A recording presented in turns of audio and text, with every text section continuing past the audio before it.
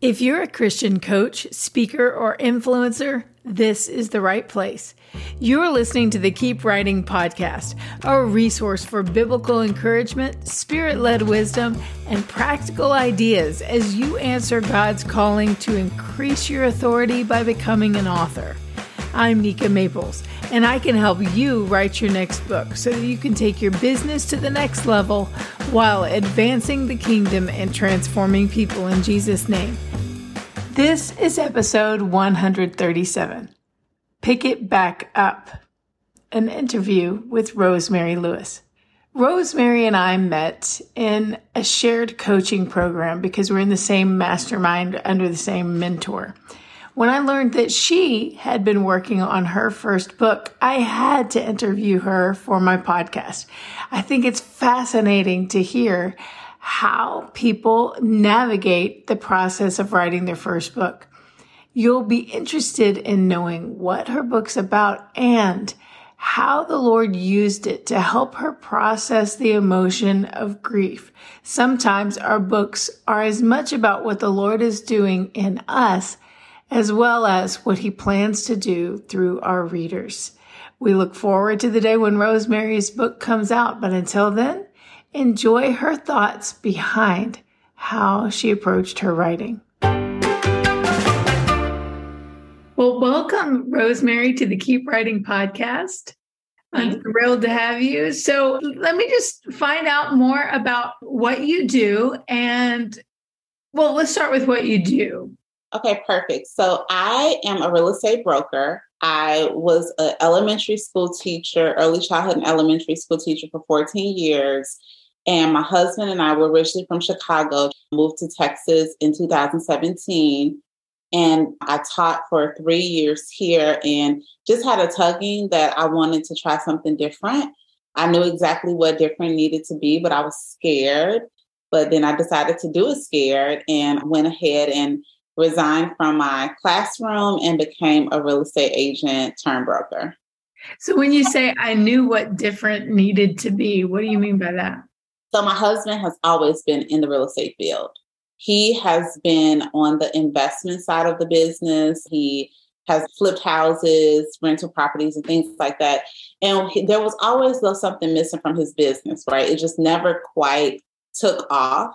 And we did okay, but we just knew that the potential was great, that there was a missing link. And the missing link was my skill set.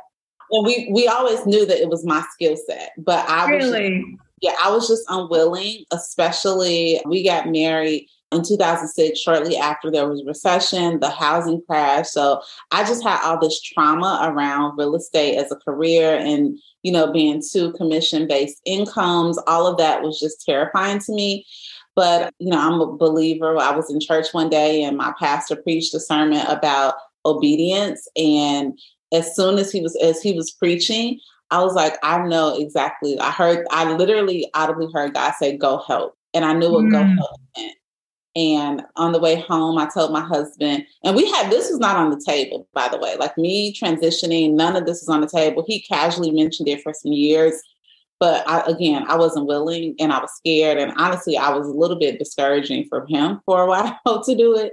I just want him to get a regular old job. I just want us to have 2 regular jobs, 2 regular pensions, stand up safety net.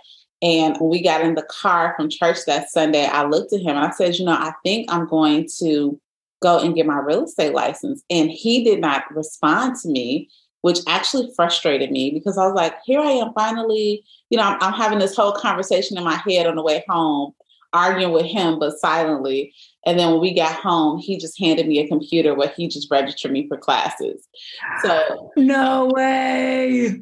So the look on his face was shock. And it was shock. You are on the exact same wavelength. Yeah. So that's what happened. Unbelievable. And such a confirmation from you that you had heard from the Lord and that you were doing the right thing. And oh, that's amazing. Okay. So when you transitioned out of the classroom, you said it was kind of scary. Oh, it was. Do it scared. Yes. Do it scared has been my motto for the longest because you're never really ready, right? When you're taking a leap. But in the first year that I was out of teaching in real estate, the Lord really kind of set me in the second part of Matthew chapter 14, where the disciples, they were scared. They were in a boat. They didn't know what was going to happen.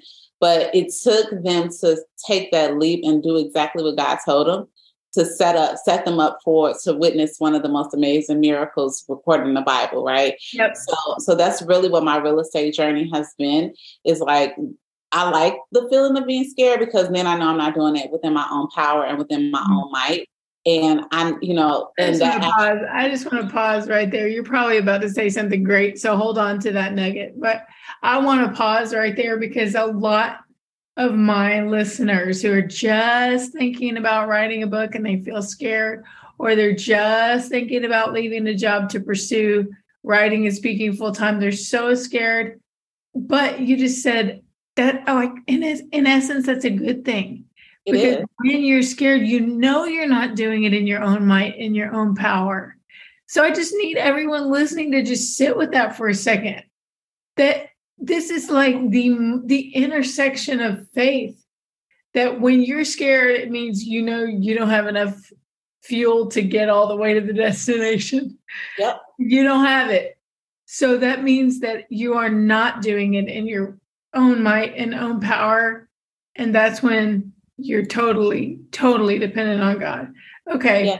That's all. I just wanted to park there for a second, but keep on going. So what were you going to say next? No, absolutely. Just exactly what you're saying, like what I've learned in my life, and even in the process of me writing the book, when I'm getting uncomfortable, but also knowing that it's where my purpose is, I know that God is calling me to do something, then I know automatically that Rosemary's ceiling is not going to be put on the opportunity, right? The only responsibility I have is to say yes. And that's what transition into real estate was for me. Rosemary's ceiling, you said, that's not even part of it. Doesn't exist when I'm not just dependent on me. When I'm dependent on me, I'm going off of what I know I'm capable of. But when I'm with God, it's like, okay, I'm going to take this step. You got me, homie. Right. Oh, I needed to hear that. Nika's ceiling has nothing to do with it. Nothing to do with it. Oh, that's so good. Okay. So we hadn't even gotten to the book yet. You threw that in, but we hadn't even gotten there yet. So you're transitioning to working in real estate, and did you just find your skill set coming alive? Things that I did. Honestly, the Lord will make room for your gifts where He calls you, right? So one thing that had me really reluctant is because I was so worried about other people's opinion about my reasoning for going into real estate, because teaching is noble, right? Teaching is, it's like, oh, you're in it for the betterment of the kids, and I don't care about money. So I was really worried that people that knew me and knew my heart would think that I just sold out on the kids for money, right? And quite honestly, I really transitioned. Like, one of my biggest things was a little bit more freedom, so that I could increase my capacity for my own children. I have 2 boys. But what I found is that I tell people, I used to educate the little people. Now I just educate big people. And my job as a real estate agent broker, it really is ministry. I consider it to be ministry, because when you think about it, when people are purchasing homes, they're opening and closing chapters, right? And some of them have been very happy chapters that I get to be a part of. And some of them have been very challenging chapters where I get to be a resource and a confidant and an advocate for my clients. So it definitely has not been easy. It's been a learning curve, but God has been crazy faithful. I am ranked in like the top 1% of realtors, in my brokerage in the state of Texas. So it's been a very lucrative career, but what I have gained just in terms of really just seeing how God will bless you, not only financially, but just in relationships and opportunities by stepping out, it's been amazing. It's been good. Yeah. I think a lot about what we say no to when we don't say yes. So you just said like it's been lucrative for you. And then you have like recognition and success. And like, if you had listened to the fear in the moment of being offered the transition, when the Lord's saying, listen, I want you to go help. And that's his offer to Yeah. you. You didn't Yeah. have to take it. He would love you anyway. Yeah. But if you had said no, you would have been saying, of course, it's like, I would rather not face the fear. So I'm not going to do that. That's why most people say no to an opportunity like that. But then you would have also been saying no to the increased income, to the recognition and success, to the partnership with your husband in a whole new way, to the increase of your skills, so many things. So many things. And it's interesting that you are phrasing it that way, because I often think about the things that like I love and enjoy. So for instance, at my church, I attend a church here in Plano, Texas, and they're so huge on small group, community group, life group. My life group has changed my life. Like the relationships, there are 12 couples. We have walked through so many incredibly heartbreaking, healing, like everything you could think about. And I often think about, like, what if my pastors would have not answered the call to plant the church? If they wouldn't have answered the call to plant the church, then I, for one, know that the way in which I walk with the Lord right now would have looked totally different. And I think about that, like, even down to, like, I love Advocare. Well, I like an energy drink. Like, what if they never would have made it? So I'm always cognizant of when I am, just really praying and discerning what it is that I need to do. Like, who else is this going to, when I say no to this, who is God looking to bless through my obedience? Mm-hmm. That if I'm not obedient, not that he can't do it, because he can, he'll make the rocks cry out if he needs to, but he may be planning for me to be in Kroger that day to talk to that lady. That's and if I haven't walked through the situation and done what he told me to do, then I can't minister. So that's just the way I look at, even when I'm scared of things, like, it's okay, and one of our shared mentors has encouraged me to stop saying scared and just saying, like, I'm getting energy from it. So I take that nervousness and I try to say, okay, let me create energy or momentum, especially when I'm confident that this is what I'm supposed to be doing. Oh, that's good. Yeah. So when you feel that fear, that tension inside, it's like, that's so good.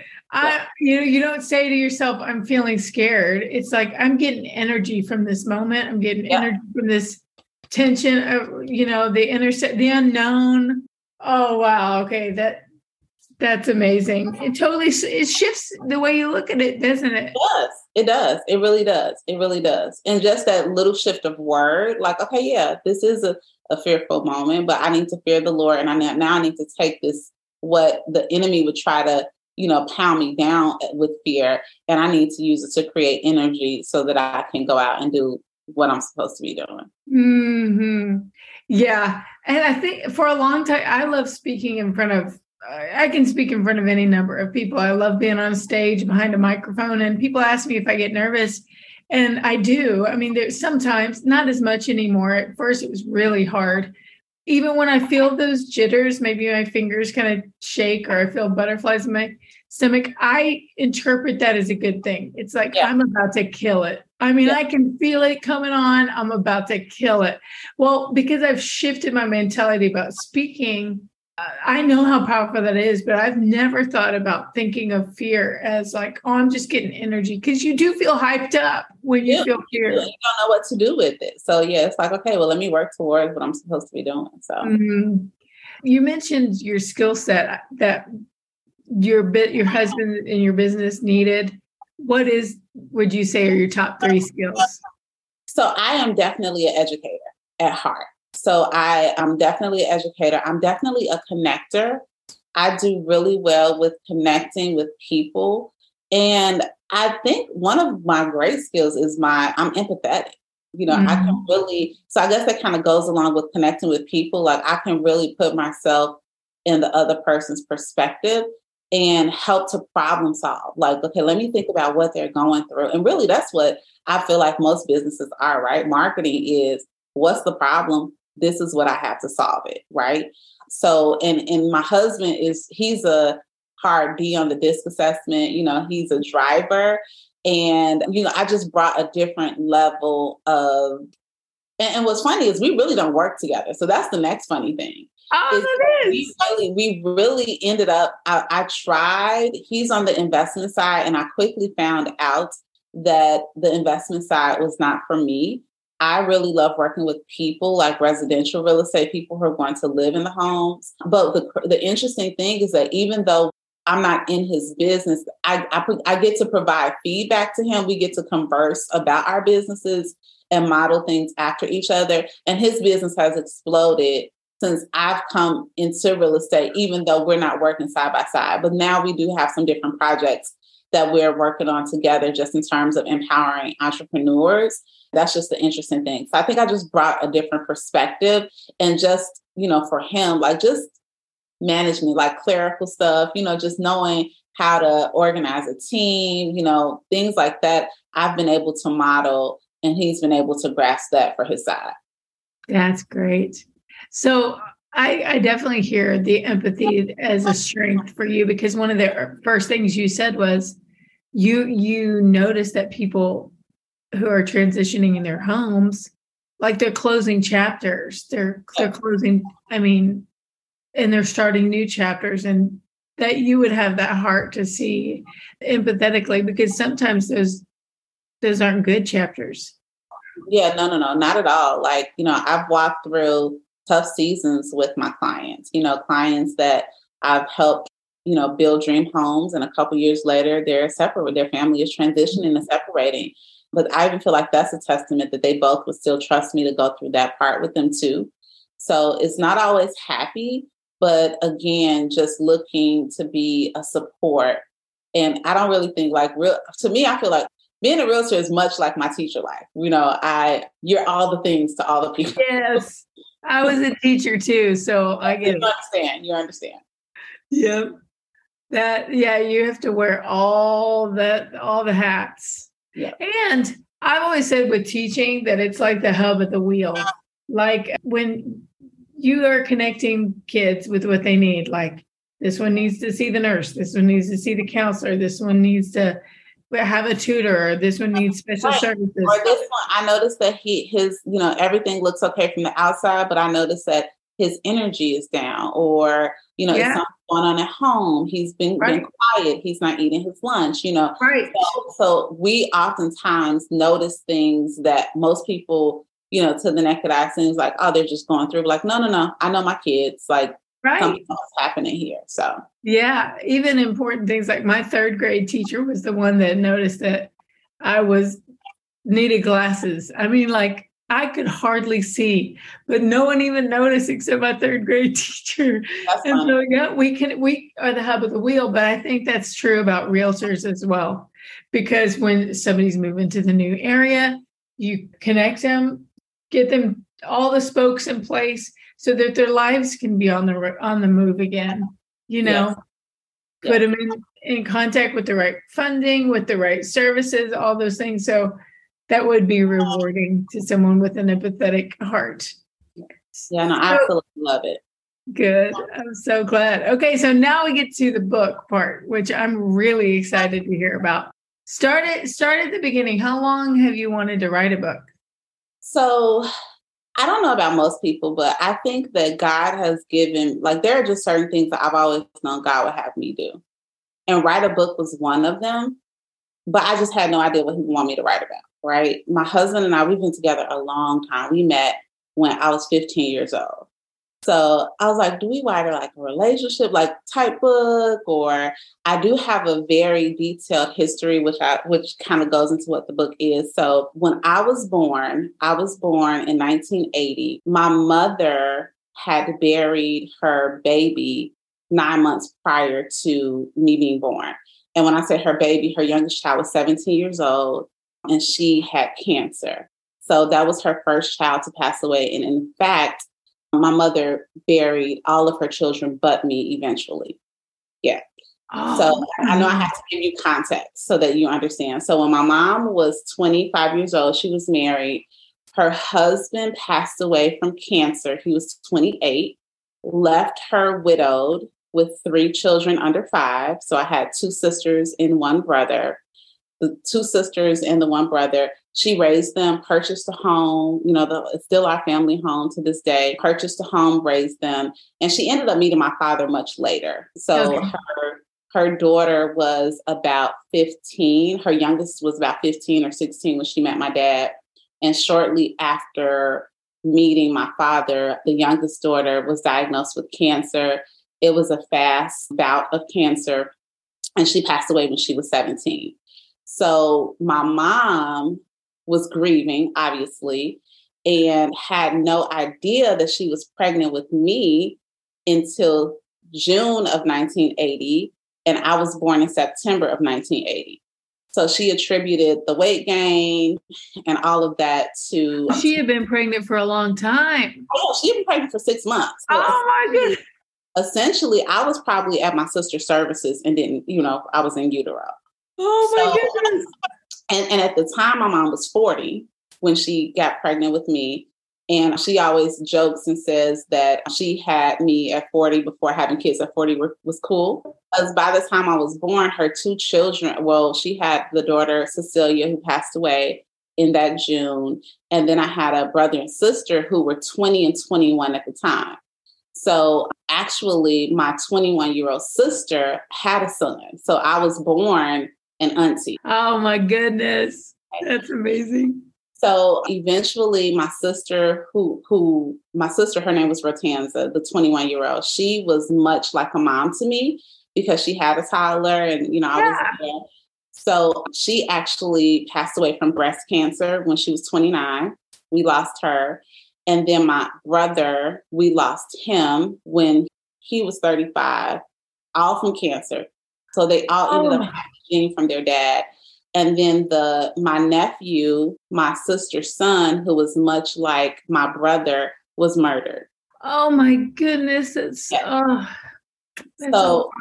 is a lot. So my mother experienced a great deal of loss, and I truly was born into death, if that makes sense. There was death. Death has always been around me, but not in a sad way. And it took me years to understand just what a gift my mom was, because though she went through such a traumatic experiences back to back, and there were additional losses. Some of her siblings, her parents passed away and things like that, but her capacity to love was like nothing before, right? Her capacity to love was, and the way she loved me, in particular, I can't even begin to describe it. So my mother actually took ill quickly last Thanksgiving.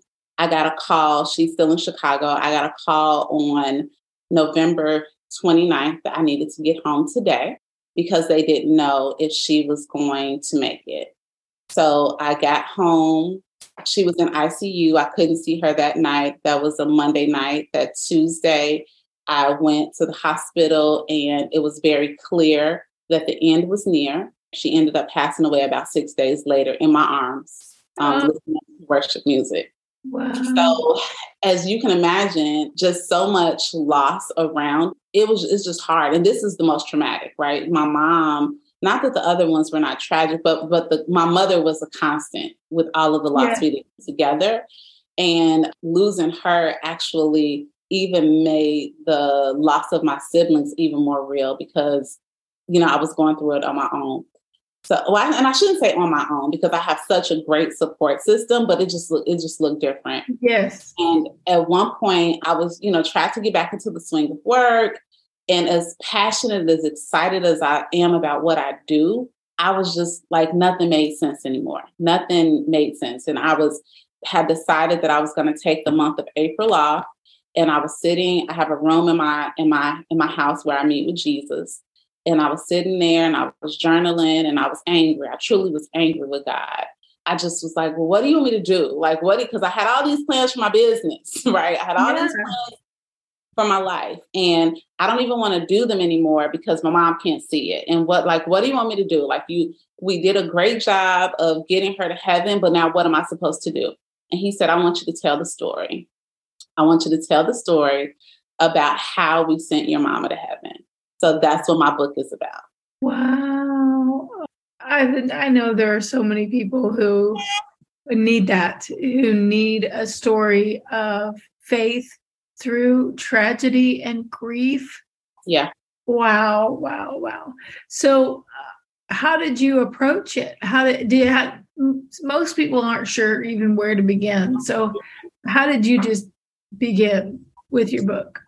So I began it trying. So this is what's interesting is that, and when I look back, the Lord was just crazy faithful because my mom has such a large community. I have a large community. And there were so many people in the 6 or so days when she was transitioning.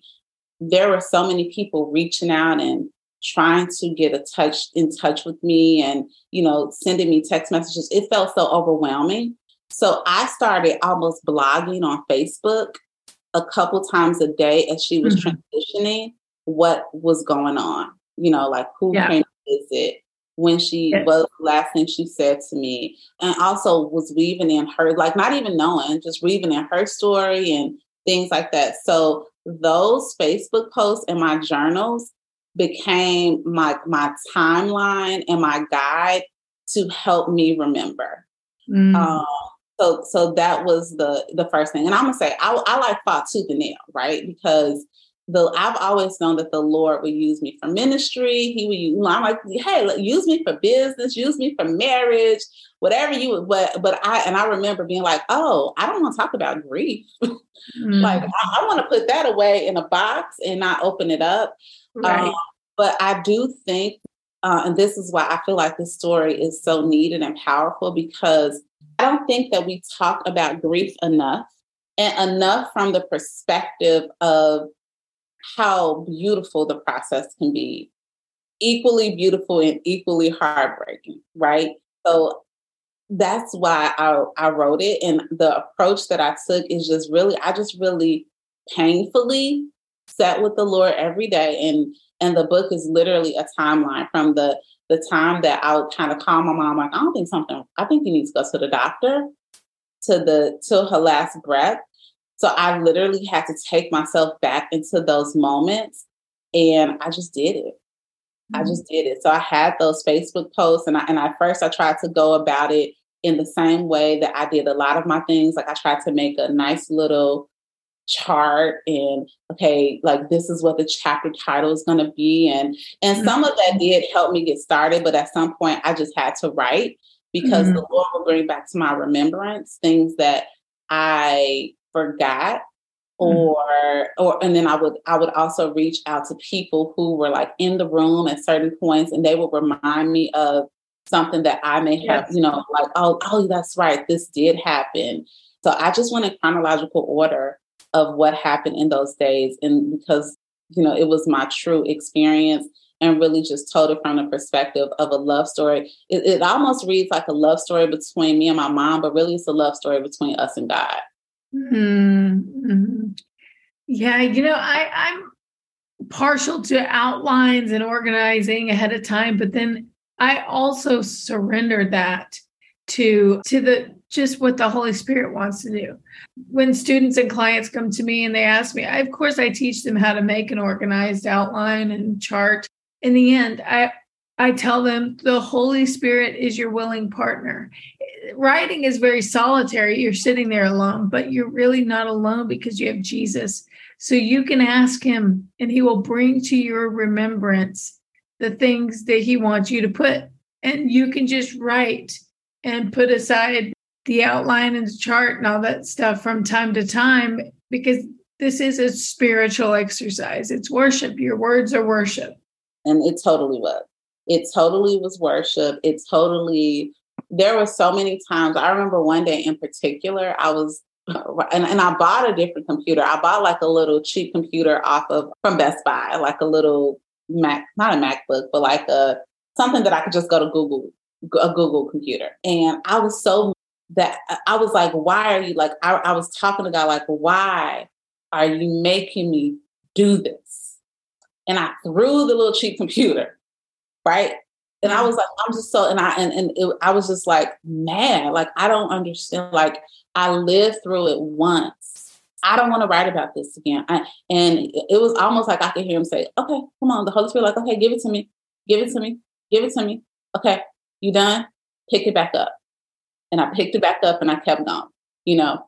So many parts of it. And that's why I know it's God led, because for so many parts of it, I would have not taken myself back there. But I just know how healing it can be. And I know from the outside looking in, we look at people's lives. And even one of my family members said it to me, like, you know, it just looks like you were handling your mom's death so beautifully. And I was like, girl, looks are deceiving. It's because I'm sitting before the Lord every day. So he's showing me how to grow. And the book is such a good part of my healing process. Mm-hmm. He's showing me that he doesn't have to be a one or the other God, right? He doesn't have to be a good God or a God who allows this calamity to happen in my life. He is good in both situations. And that's who my mom was. Like, when I really think about it, one of the most beautiful things about her is that she lost her children, but she suffered well. And she showed what it looked like to trust God with all your heart when the worst of the worst happened to you 4 times in a row. He also just allowed her to experience so many amazing things with me and my little family, right? That I know is on the shoulder of her prayers. Yes. And even going back to my career, you know, and we talked from what we talked about before, just doing what God told you to do. If I would have not listened to the Lord and went into real estate, then I wouldn't have had the financial freedom or the time freedom or the flexibility to literally just be there to hold her and usher her back to him in worship. Mm-hmm. So even in the moments that she was transitioning, I saw God's glory because he allowed me, you know, he allows me to experience life in a way where I could be there and be fully present. I didn't have to call a boss. I didn't have to make a plan. You know, I didn't have to worry about my lights being cut off or anything like that. I could fully be present with my mom in her last days. And that was one of the most beautiful gifts that I have received. And now I get to tell others about it. That's amazing. That's amazing. Oh, praise the Lord. I mean, so what did you learn about yourself while you were writing that you didn't know before? I think that I just got a deeper understanding on just how intricate God is. You know, again, like how every part of your story is woven for him. What I tell people now is I have nothing to lose. And not from a, you know, an all or nothing, but like I have nothing, like I'm doing everything he tells me to do because he's shown me, don't want to cry, but he's shown me in the worst case scenario that he will use it all for his glory. So why am I going to hold back? So I think that's what I've really learned is like, there is no holding back for the glory of God. Right. Yeah. Yeah. So good. And, you know, I love that my listeners have been able to hear your process, because I think a lot of people think that once you sit down to write, you're sitting down because you're ready. And what I heard about you say in your teacher to real estate story and in this book writing story, you said sometimes you have to start before you're ready. Yes. That's what you were willing to do. And I think that's what we have to do. But so many people think, well, with writing, isn't it different? I mean, don't you know what you're doing before you sit down? So they postpone and never do it. And you were willing to start, and then even willing to face that setback in the middle where you threw the computer. Yeah. Like, there's nothing else. I got nothing. Right. And he's like, but you're not done. So pick it up. Pick it up. That was good. I'm happy you got it out. But that's how I felt. Now we can work again. I guess like one thing is that like I just made a promise to myself to be consistent. So I set a timer for 25 minutes. If all I could handle was 25 minutes that day, that's what I wrote. You know, every day, 7 days a week. I didn't. Well, it was more like 5 days a week. And then it was summer and travel and things like that. So it was more like 5 days a week. Mostly, I really didn't write too much on the weekends. I need to give myself a break from it.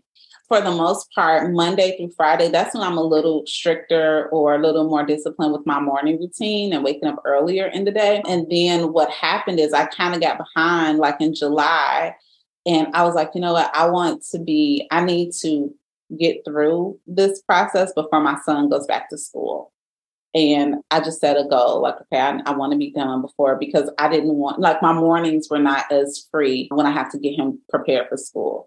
So at the end, I didn't rush it, but I was just a little bit more disciplined on writing a little longer and even on weekends if I needed.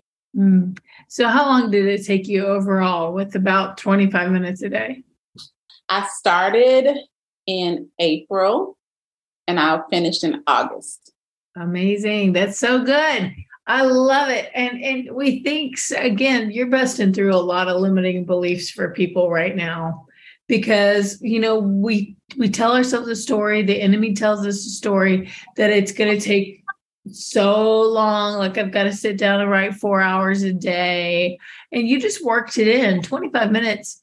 You can do anything for 25 minutes, right? 25 minutes, right. And that's what I did. And that's what I teach even agents is like set realistic goals for yourself, right? And what can you commit to? So I couldn't even commit to an hour, even though most days I wrote for an hour, but I couldn't commit to that, but I could commit to 25 minutes. And if it was that's good.